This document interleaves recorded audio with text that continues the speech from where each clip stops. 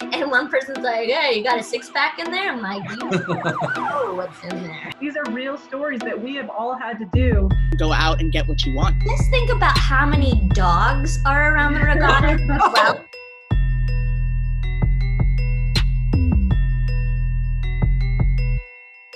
I'm Alex Del Sordo, and you can see this unless you're listening on the podcast.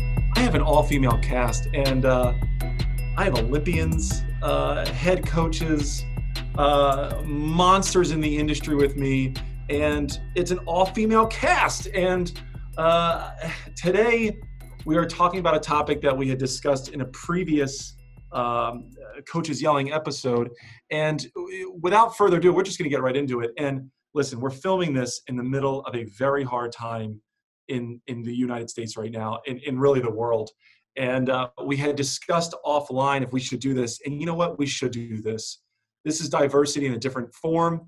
And I think it's really important for us to have these conversations. So I'm going to start with, a legend, Mary Whipple, for goodness sakes. Mary, you are, if people don't know who you are in the U.S. rowing or in the world rowing, they need to get the heck out of here, okay? I don't know how many Olympic medals you've won. I don't know how many world championships you've won, but you are a beast. Thank you for being on this show today.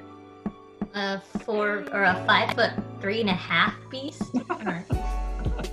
I'll take it. Well, you'll take it. So are you excited to be on the show today? Are you looking forward to this? Beyond excited. First, because I'm stoked to hear from my friends, teammates, and fellow moms about this topic, and I just think I'm stoked to be present in the room, so to speak, and let's do it. I love it. And you said you're 5'3", is that right? And a half. That's really important. Well, thank you for being here. Next up, Sarah Trowbridge. Now, Sarah, world champion level, Olympic level athlete.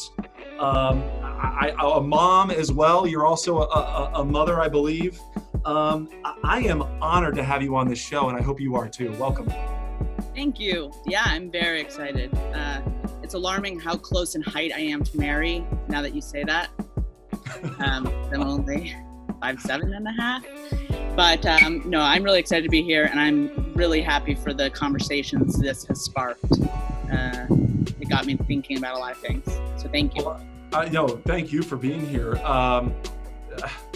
Megan. Duke University, head coach. I've known you for several years. You've done a great job down in North Carolina. A mom as well. Welcome to the show. Thank you so much. And I think I echo Trowbridge, similar in height. So maybe what sets us all apart is just this idea that we all have something to prove. But very passionate about the subject, and very, very excited that more females can tune in and hear from us. I am excited. We always name these podcasts, and it will be women in rowing. This will be moms in rowing. But I love that you're all like shorter people. It's hilarious. Next up, Brett. Wow, U.S. rowing. I want to get this right. I think you're the director of athlete identification. Is that right? A former collegiate coach. And a mom as well. And I don't know how tall you are. I didn't do my research there. Forgive me, but welcome to the show. Thank you. Yes, I'm also part of the sub 5'10" club, unless you look at the University of Michigan media guide circa 2005, because I embellished. But yeah, no, I agree with Cook. I think we all have a little bit of a chihuahua kind of mindset. But yeah, no, very happy to be here. It's a topic that I've always been very passionate about. And there are a couple things that will really kind of get my goat into debate, and how do we support women in maybe technically non-traditional job roles, especially with coaching, is one of those. So I'm very excited to be here. This is great. So, what I love about this is there's perspectives from all around rowing. We have Olympic level athletes from the Coxon, and we also have an athlete. We have head coach of programs. We have someone with U.S. rowing. This is going to be very impactful. So for those of you new with the show, I'm going to ask two questions. And actually, all four of you are new to the show. This is really cool. You have a minute and a half to state your case. If I like what you say, thumbs up. If I don't like, thumbs down. At the end of the first two questions, I'm going to tie up the scores, and the person with the least amount of points doesn't move on. Now, in today's episode, Brett, I know you have to leave. So unfortunately, you're like at 0 points. I'm sorry, just 0 points for you. You don't count here. But if you like or dislike what these ladies have to say, what we have to say as an organization, please give us your feedback. We want to make this show better, but we also want to empower rowers all over the world. And this episode is going to do it. Now I'm going to start with Mary Whipple. Mary Whipple, you're going to come online here. You have 90 seconds to answer this question. I'm going to be very specific. How do we get more women into head coaching positions, specifically in our sport? You are on the clock. It starts from the top down. People hire who they identify with. So look at the broader scope. We're talking D1 collegiate level. And I'm probably taking everybody's answers. And everyone's like, dang it. We need more athletic directors who are women. If you look at the percentages, I know that it changes so often, but long story short, we need more women hiring women. Then that's like, case closed. But then there's not that many head coaching positions. Like in terms of compared to rowing, compared to other sports, we're so small still on the D1 level, D2, D3. So there's not that many positions available and turnover. People either need to retire or there needs to be more scandal and firing and then get the coaching carousel going. So there's a lot of factors in it. Looking at the assistant coaching level, there's so many women at the assistant coaching level, but we're just waiting. It's just a waiting game. It's a waiting game. Man, I didn't think that you were going to go that route. I liked what you said about starting at the top down. There needs to be more women at the athletic director position to hire women at other positions. Off the clock, 6 points, Mary. You stole the thunder, the first one to answer the question. So 6 points. Sarah, you're up. So this is really exciting. Sarah, the same question for you. How do we get more women in head coaching positions in our sport? You are on the clock. Okay, so I tried to think of a little bit less obvious things, and I'm going to first start with why aren't they applying? So if they're not applying, I'm going to put a little bit on the administration, which is to not go with groomer, which is that I heard she likes her life, she lives in a great place, her husband makes bank, she's not going to want to move. That's been used on me, that's been used on people in this room. Wow. I'm also going to say, don't easily accept why they can't move, okay? Pay them more, pay the amount of money, and think of out-of-the-side of the box incentives. I'm getting chills, Sarah, I'm getting chills. Then know the hiring system, right? Important people, influencers in head coaches and administrations get calls and they recommend, right? So as a female trying to get the position, you have to know the system, you have to know who they're going to call. We need to recommend women. We need to actively speaking out about strong women so that people know about them to recommend them. Right now, it is right now, I think, and I don't want to, there's so much to cover. Oh my gosh. But right, the biggest potential pay gap is that in married couples, married men make the most money. There's the biggest potential pay gap. So to get a woman to move her family, I'm not saying that's always the case, but there is the most potential for why a woman wouldn't be able to move her family. Time. Gosh, Sarah, I have to stop you on time. You're going on a roll. I can talk so fast. Oh, we'll talk faster next time. That was perfect. I love that answer. Now we're bringing up a current head coach, Megan. How do we get more women like you in head positions around the country? You're on the clock. All right, thanks. Well, the previous speakers obviously had some great answers and definitely stole a little of my thunder. But we're in athletics, you got to recruit, okay? So that is the bread and butter of every single athletic department. Recruit, recruit, recruit. And I like Mary's answer, but a lot of coaches don't want to go into administration for the very reasons why I got into coaching. So we can't assume to be hired by our own gender. So we have to, encourage our administrators, if we aren't them ourselves, to recruit, go after them, think outside the box, call other head coaches, call their assistant coaches. We all know who's moving and shaking at every level. We know what other assistant coaches are out there doing a really good job. We know the recruits we're losing them to. those are great candidates for women's head coaches. So if you want to see women in the business, you got to go find them. Don't wait for them to come to you. I mean, you are eloquent. Wow, 52 seconds. We're just going to keep moving on. Listen, Megan, you'll learn with this show. You got to win my heart over here, okay? And you did a great job with scoring 4 points, but we got to move on. So we're going with Brett here. I'm excited for your answer. What do we do? Let me reset the clock here. How do we get more women in power positions at head coaching level? You're on the clock. I think it's twofold. And I think first and foremost, we can't wait for other people to do things. And I think this has already been echoed by, my counterparts here. And I think that we can't wait for, the jobs to be open and for people to be open to it and for there to be more female administrators. And I think part of not being willing to wait is being willing to look at what are alternative ways to get there. And the most obvious traditional path that I think we all think of when we first start coaching is you're going to be an assistant coach for a long time and then you're going to be a head coach. And really, a lot of the most successful female coaches that I know of didn't go that route necessarily. And you have to be able to there has to be some flexibility there. You need help. I'm very lucky that I've had a lot of family support and a lot of help. And when I left collegiate coaching, I didn't really know where that was going to go. But I was offered a position for the summer with coaching the U23 team, which at the time was a really hard decision because it wasn't convenient. How was I going to take a 1-year-old on the road with me to go coach somewhere else? And the easy call would be to not do it and just completely leave. But that has led to so many other things. And, and like Mary's sister, who we've talked about before, like she went from collegiate coaching to junior coaching so that she could stay involved. And I think we all have to look at things like that. The other thing, and I can't believe no one's mentioned this yet, is athletic departments. You need to rethink your childcare. Most university childcare, you can't get in until like 9 a.m., 8:30 at best. That is not conducive to coaching. And I once had time. Oh, okay. This is nope. We're gonna keep going. We're going question number 2 right away. Okay. So you're up again. We do round robin now. Okay. So take a breath. Get ready for this one. So what we're gonna say is you got 90 seconds, and now this really is a good transition. So here's the second question.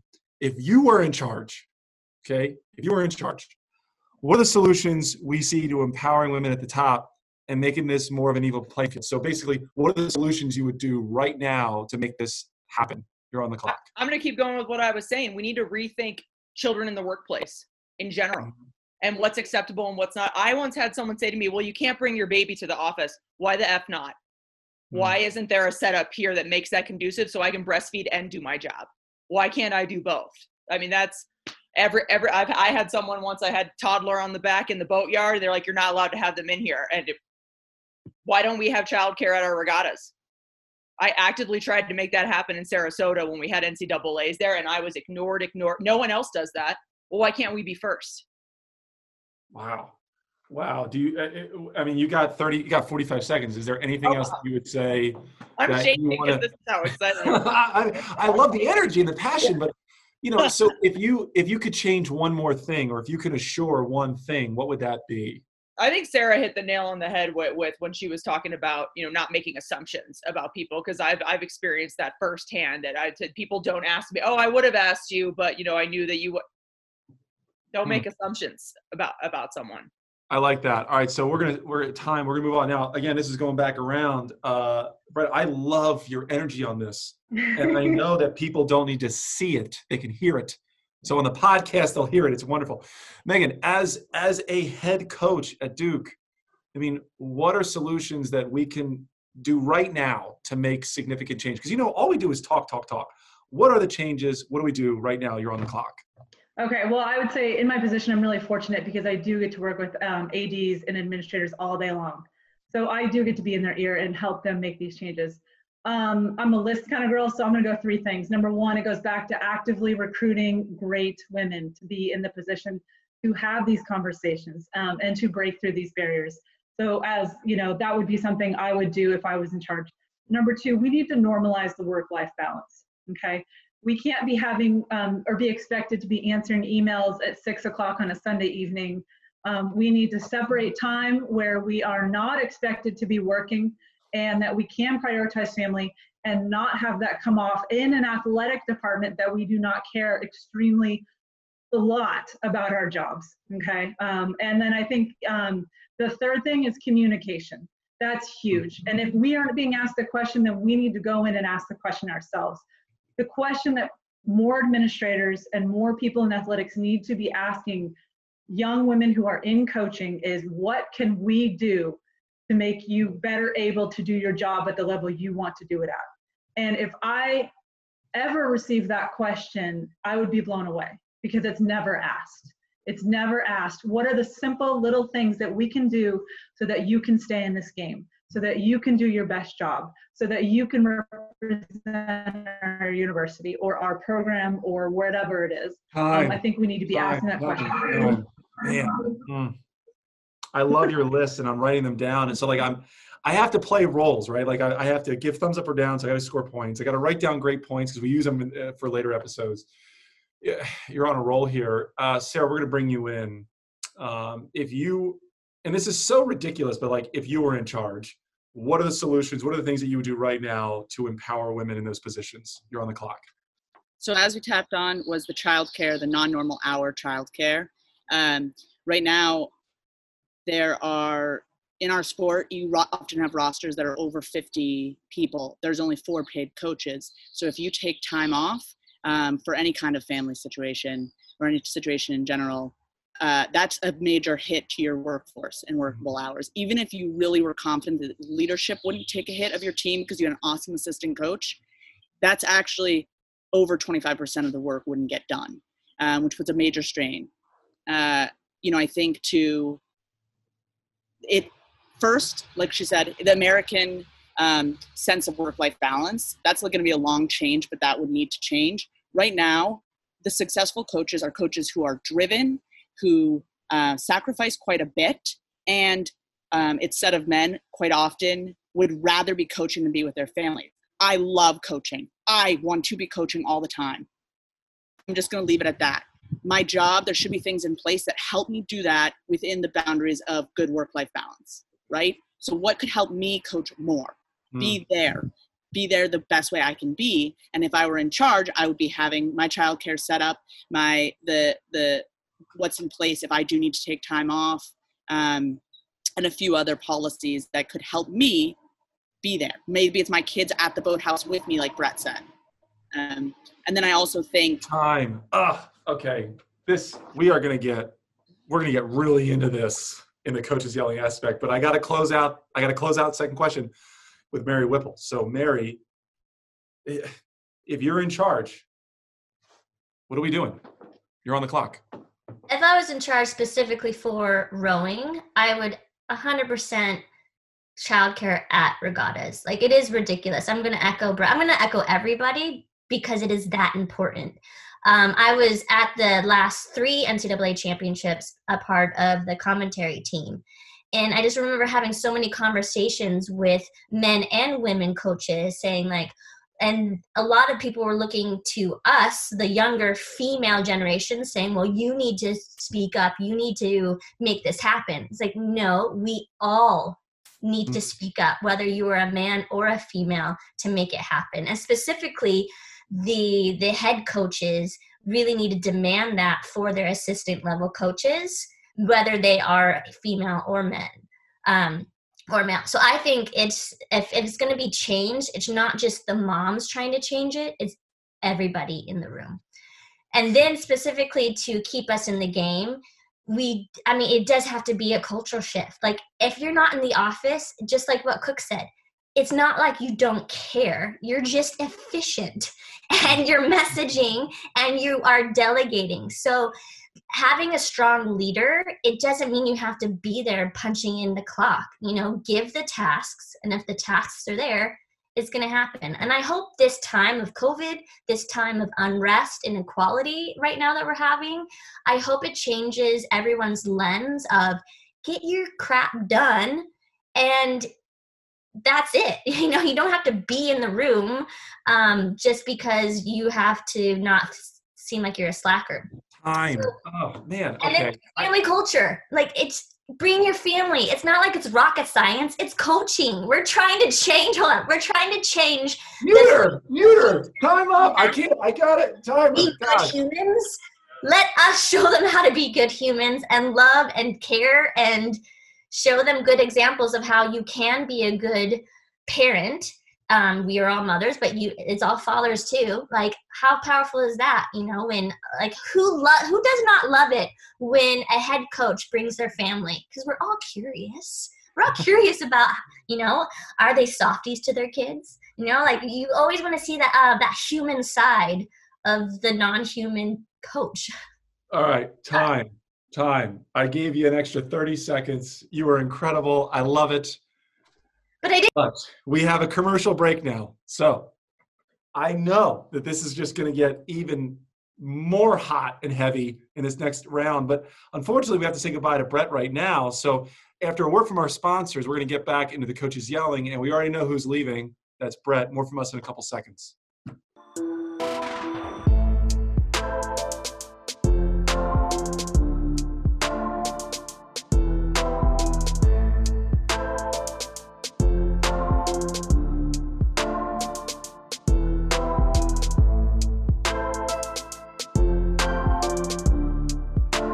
And we're back. So off the commercial break, Brett was really angry that she had to leave. And there's a reason that she had to leave. But I'm down to the final three. And there is going to be a winner just because the show has to have a winner. But this is discussion part. So now we're going to get into coaches yelling. But now it's going to be really coaches discussion.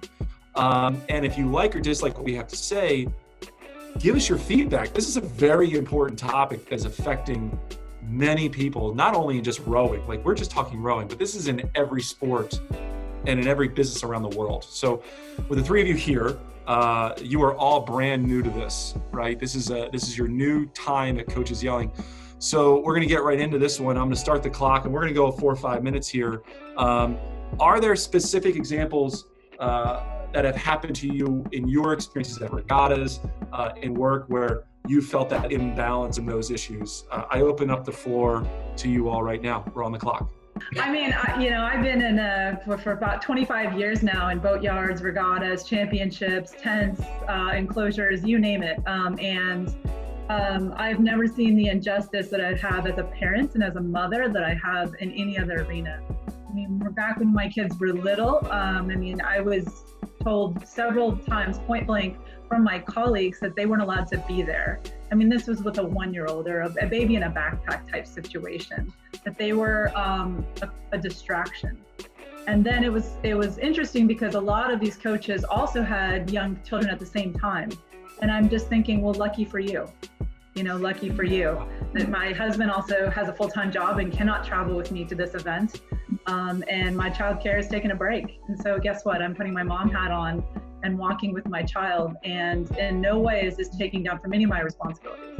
Megan, how old are your children, for context? Like how old are your children? Yeah, they're 7 and 9 right now. 7 and 9. Okay. And so you actually you were in a position where someone said they're a distraction, they can't be here? Yeah, like that absolutely. has happened to you? Absolutely. I mean, there's, we work outdoors, we all work outdoors. We're outside long hours, and there's no. Just think about how many dogs are around the regatta as well.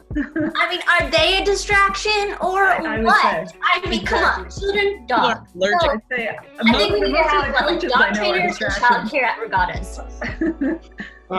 Sarah, I want a little bit more context to what you do on a daily basis, and because you were training. Now, I actually don't know what you're doing in today. So, can you give a little bit of context to that? Okay, so you mentioned training. So I was a national team rower. I retired after the 2012 Olympics. I took a job. I had previously coached a little bit in college, Georgetown. Took a job at Yale as an assistant coach. Then moved down to Princeton, coach national team athletes, not with the camp system, but elite athletes. Mm-hmm. And then took a head coach position at the University of San Diego for women's rowing, and then moved back here. And my husband took a position at Penn. And so on the surface, I was pregnant. So I raced pregnant at the Crew Classic. Wow. And we did that reunion row. I think a lot of people thought it was because I was pregnant, or I prioritized my husband getting a job, and it was still family related, but actually that my dad was quite sick, or is quite sick, And so you can't pick in coaching where a job is going to open up and when it's going to open up. And Sure. so we made the decision to move now, and I figured I'll land on my feet. I will get a job. Like, I feel like there's actually quite a lot of opportunity in coaching for me as a woman, or just for me in general. And so I was confident that I would be able to keep coaching in as many capacities as much as I'd like to. So we made that move. But, I was that person, I think I'm the person I had to get past, because I had this, my mom was a working mom and a protester for women's rights. And I thought somehow it was unprofessional, though, if I had a family.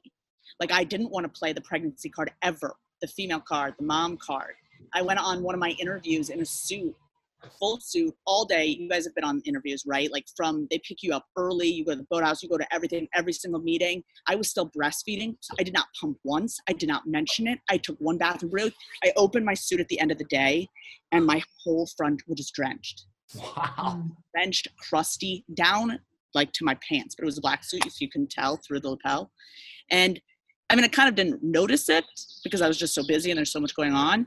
But if I'm on a Skype or if I'm doing something work related, I like have my foot, you can't see, but my foot is closing the door as my 3-year-old is trying to get in, because I'm like, this would not be professional if I seem like I'm just. That's a weird stigma. So, wow. So, Mary, I mean, that's a weird stigma that I hate that you went through. Mary, do you feel the same way that Sarah, or that women in general have to hide some of those things in order to advance their careers? Well, of course. I mean, first of all, I love what Brett said in the previous round is you have to get creative. I mean, I am a rowing coach in a mountain town. I don't coach a specific team, but it's a hustle. It's like, how can I be a coach without being around a body of water where I could maybe create, like I pretty much have to create my own team to be a coach. Now, can I move? Of course I have to move, but my husband's a ski guide. Like there's not that many places where there is water and also, mountains to ski. I mean, there's probably hills to ski, but nothing like he's going to want to do a cat ski business. So there's a lot of just juggling that you have to do. And specifically when I was in Sarasota on the commentary team at NCAAs, I was breastfeeding. I kept my child at home because luckily it was summer, so shoulder season. My husband could watch our son. But are you Sarasota trying to breastfeed? And I'm asking, it's a new facility. I'm sure they've got a mother's room. I'm sure they have a refrigerator where I can, store some milk for my child. No, I had to scramble asking where's the ice, where can I go pump. I'm not going to pump in the only bathroom in the tower, so I'm in the car with air conditioning on, and then you have to carry it around. And I just remember carrying around a mini cooler, and one person's like, hey, you got a 6-pack in there? I'm like, you know what's in there. So let me interrupt. So, one of the things I want to know, and I think for the audience, they need to understand is what are the solutions? So the three of you have been at all levels of rowing, right? You've seen it all. You've seen the high school novice rowing, Olympics, all the way up to NCAAs, right? What are things that we can do for moms, for female athletes to make their experience better or easier? Sarah, what do you think? What is one thing that you can think of from all of your experience that'll make your life easier, that will even the playing field? I think, as we started to discuss, is accessibility for me personally, to childcare at odd times, or thinking completely outside the box. Why are practices when they are, right? Why, if generally you have a 2-parent household and both people are working, then there's a good chance your spouse may not be working on the weekend. You could row 4 times on the weekend, give your student athletes 2 days to actually be student athletes. You could just really start to think outside the box about why you do the things you do and when you do them. And if there are really easy solutions that make it easier to be all the roles that we want to be. Well, so the way I consolidate down to childcare, which is perfect, but also flexible, accommodating schedules. Because as parents, I mean, I'm a parent. It's sometimes you can't work at 7 o'clock at night like people expect to. And I think, Megan, you brought that up before. What can you think that would make your life easier. Again, even playing field, right? Like holding each other responsible. I want to end this episode with solutions. Right? If we don't end with solutions, this was just a waste of time and a great talk. But I want to be able to say, these are the things that 3 or 4 powerful women in their positions have said, this is what needs to happen. Megan, what can you think? Anything more? Absolutely. I think, you nailed it. We have to go forward with solutions. And I think the best way to do that is just keep asking the question. If you're holding an NCAA regatta and you know which teams are coming, send an email out to all the female head coaches and the male head coaches. What other things can we do as a regatta staff to make sure that you can balance the work, your family, and the work that you need to do on site? I mean, they certainly asked that question about how many water bottle stations there should be. They ask us how many porta johns should be. They're always asking us the logistical questions to take care of our team. What time should the team meal end? How many vendors can be on site? We are asked all these logistical questions every day. No one has ever asked me, hey, would you like to have a quiet space where moms or young parents could potentially breastfeed or put their child down for a nap in a cool area? Boom, solution. That's not a hard one, and I guarantee that facility exists. But when you have women pumping in porta johns in the back of buses, not breastfeeding all day, I don't want to go down the road of the war stories, but they're real. These are real stories that we have all had to do because we don't want to come across that we're inept. We don't want to come across that we are not capable of handling our own shit. And we never want it to come across that our family is taking first position ahead of our teams. We chose the job because we're passionate. But they should, though. They should. Family should be first. It's a great example of student athletes of family first. Absolutely. Team second. Absolutely. But I think what we run into is the second that we are proactive about that, we get cast in this light. And I think that's what feels unfair. So like what Sarah was saying about having to hide what she had to take care of that day, we all feel that. We feel like we have to have it all organized. If my team goes to the airport at 6 a.m., I'm up at 3 to get everything organized so that it doesn't appear to the team in any way that I had to do 100 extra things to get to that same airport. All I'm saying is we need to normalize families. We need to and that's what I'll do every day. I'll put my family, my husband, my dogs, you name it, in front of my team on a daily basis and show my student athletes, my 55 young women, this is normal, this is okay, this is to be celebrated. I'm a strong, great coach, and I'm a mom and a strong, great mom. And, you can see it first and foremost in front of me every single day. So I love this.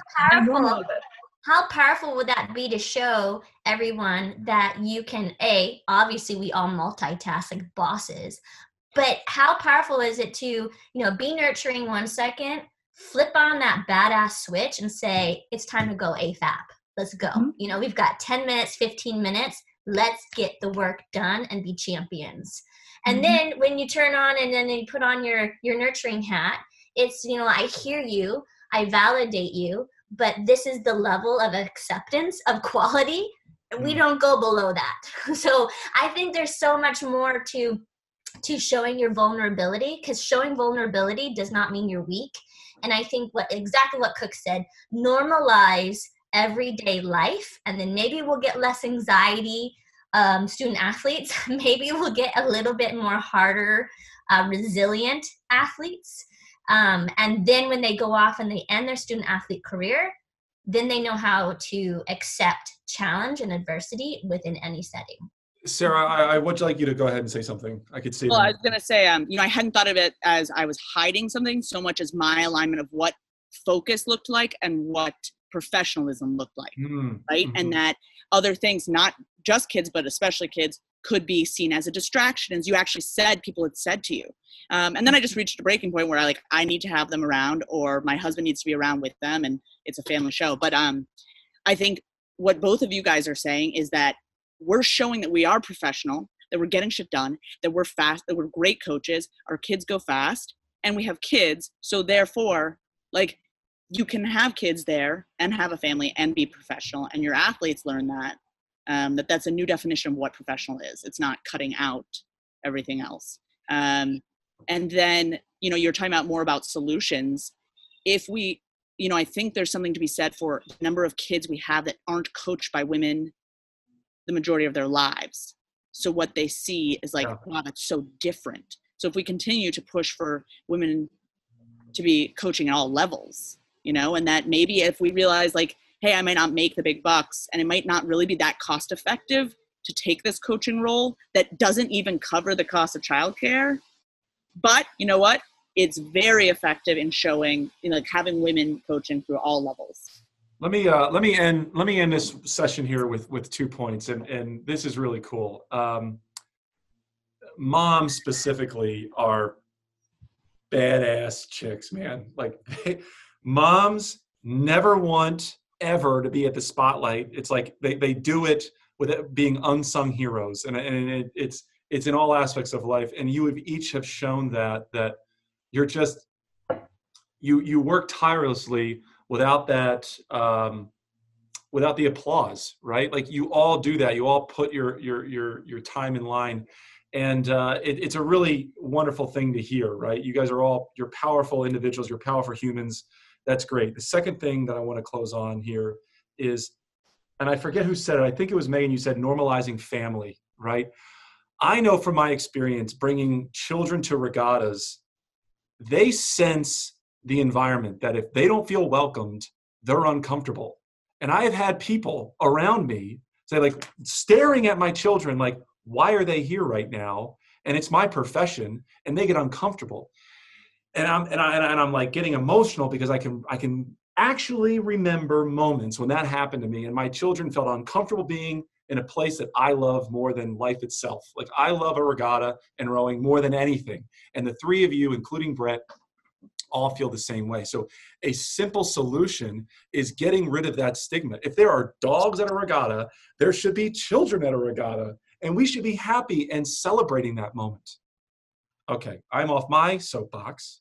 So when I get back from a word from our sponsors, we're going to close out here, and the three women here are going to give a piece of advice for those young coaches that want to make this a career. More from us here in a couple seconds.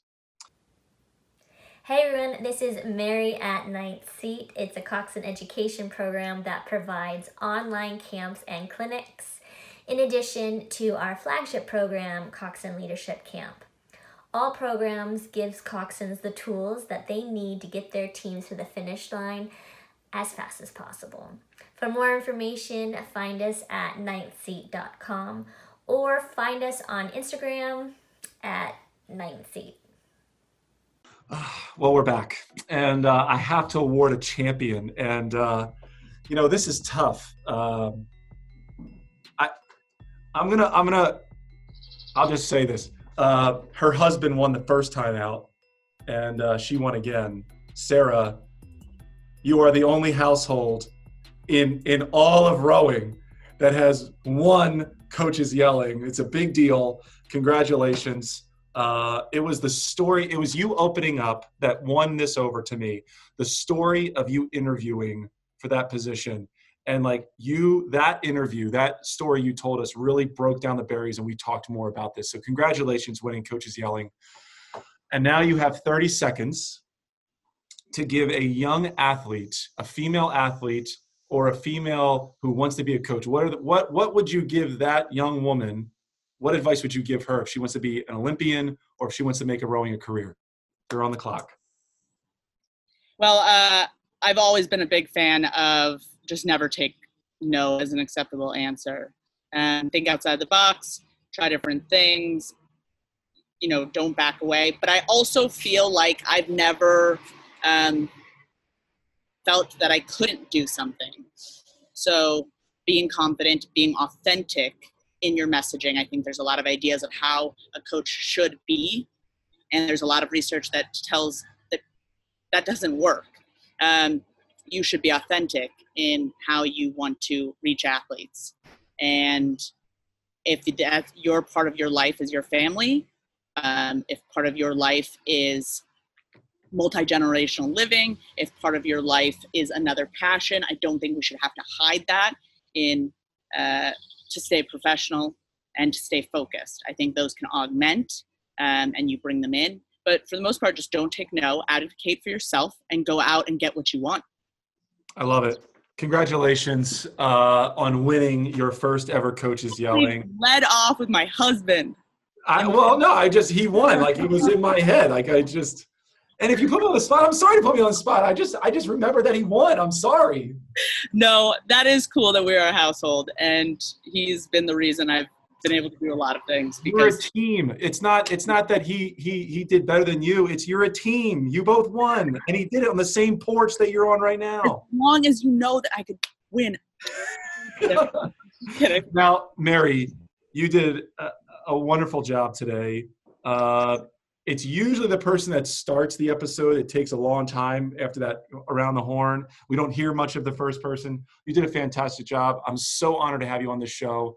What advice do you want to give the young woman out there that wants to make this a career or be an Olympic champion? It doesn't have to be D1 or nothing. Being a D1 coach doesn't mean that you are successful. You can be successful at any level that you find your passion. So for me, of course, I have aspirations of one day actually molding and taking a team from, day one to the championships.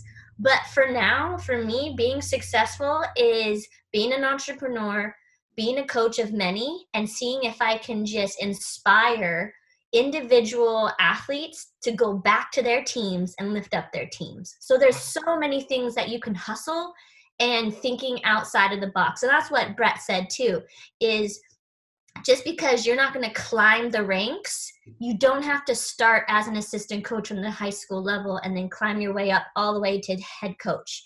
You can be passionate, be a coach of whoever you can get your hands on, and don't be afraid to just apply. You don't have to check all 100% boxes of, I'm qualified for every single thing. No. Swing for the fences, apply. And if you're your best advocate of yourself and you show your passion and you communicate why you want to be there and why you are going to be an amazing coach, they're going to see that fire, that passion, that authenticity, and they're going to want you on their team. That is a heck of a piece of advice. I think the most powerful thing you led off with this was you don't need to be D1. Like, find your success in another area. I mean, that's coming from an Olympic gold medalist. Like, you've reached the pinnacle of our sport, and you're telling not just women. This is for men too. This advice goes to anybody, really. It's just, you don't need to be an IRA head coach. You don't need to be a Division I head coach. Find your passion, your direction, and stick to it. I think that's wonderful. And cliche as it is, it's about the journey. So, Megan, they call you a cook. Close it out. I mean, you did a great job today. I had you in second place. I was battling between you and Sarah for the victory here. But what is the advice that you give not only your children, but the young women out there that want to make this a career or future? Absolutely. Well, I hope all women that are, moved by this conversation are the clear winners going forward. But hats off to these ladies. They are phenomenal and have always been mentors to me. I think my biggest piece of advice and advice that I use almost every day with my current student athletes is don't compromise. Communicate. Don't compromise at all. You can do it. You can do anything you want, whether you want to be an Olympian, a stay-at-home parent, you want to coach, or you want to go into any kind of field in the world. You do not have to compromise the things that are really, really important to you. You just have to find the right mentors and you have to find the right path. Just like a training program, stick to it. You'll get there as long as you keep going at it. And then I would follow it up with just be brave. You might not have a lot of people who have done it before you, but that doesn't mean that you can't be a pioneer and you can't do it. And for Sarah, Brett, and Mary, good luck to us, and let's keep going, because I think there's so many great women out there that need us. We need more of us out there. So let's multiply our ranks a little bit. But I'm really, really proud of what we have done, the confidence that we have, the strength that we have. Gosh, man. I've done a lot of these episodes, I think 13 or 14. And this one gave me the chills. This one really hit me hard because I have a 6-year-old daughter, and I watch her play basketball. I watch her do these things, and she's fearless. And at some point, I know that changes, and I don't want that to change. And I love what each of you said. So for those watching, listening, I hope you learned something here. I hope that you now have the confidence to find that mentor, right? To be brave, to be successful at any level, be proactive, be authentic, and don't take no for an answer. I love that, Sarah. Just don't take no for an answer. I appreciate that. So if you have feedback, likes, dislikes, agree, disagree, if you want to reach out to any one of these people here on the show, contact us. Let us know. We want to make this show better. We also want to make rowing better. We want to make this world a better place. I hope you've enjoyed another episode of Coaches Yelling. Thanks for watching.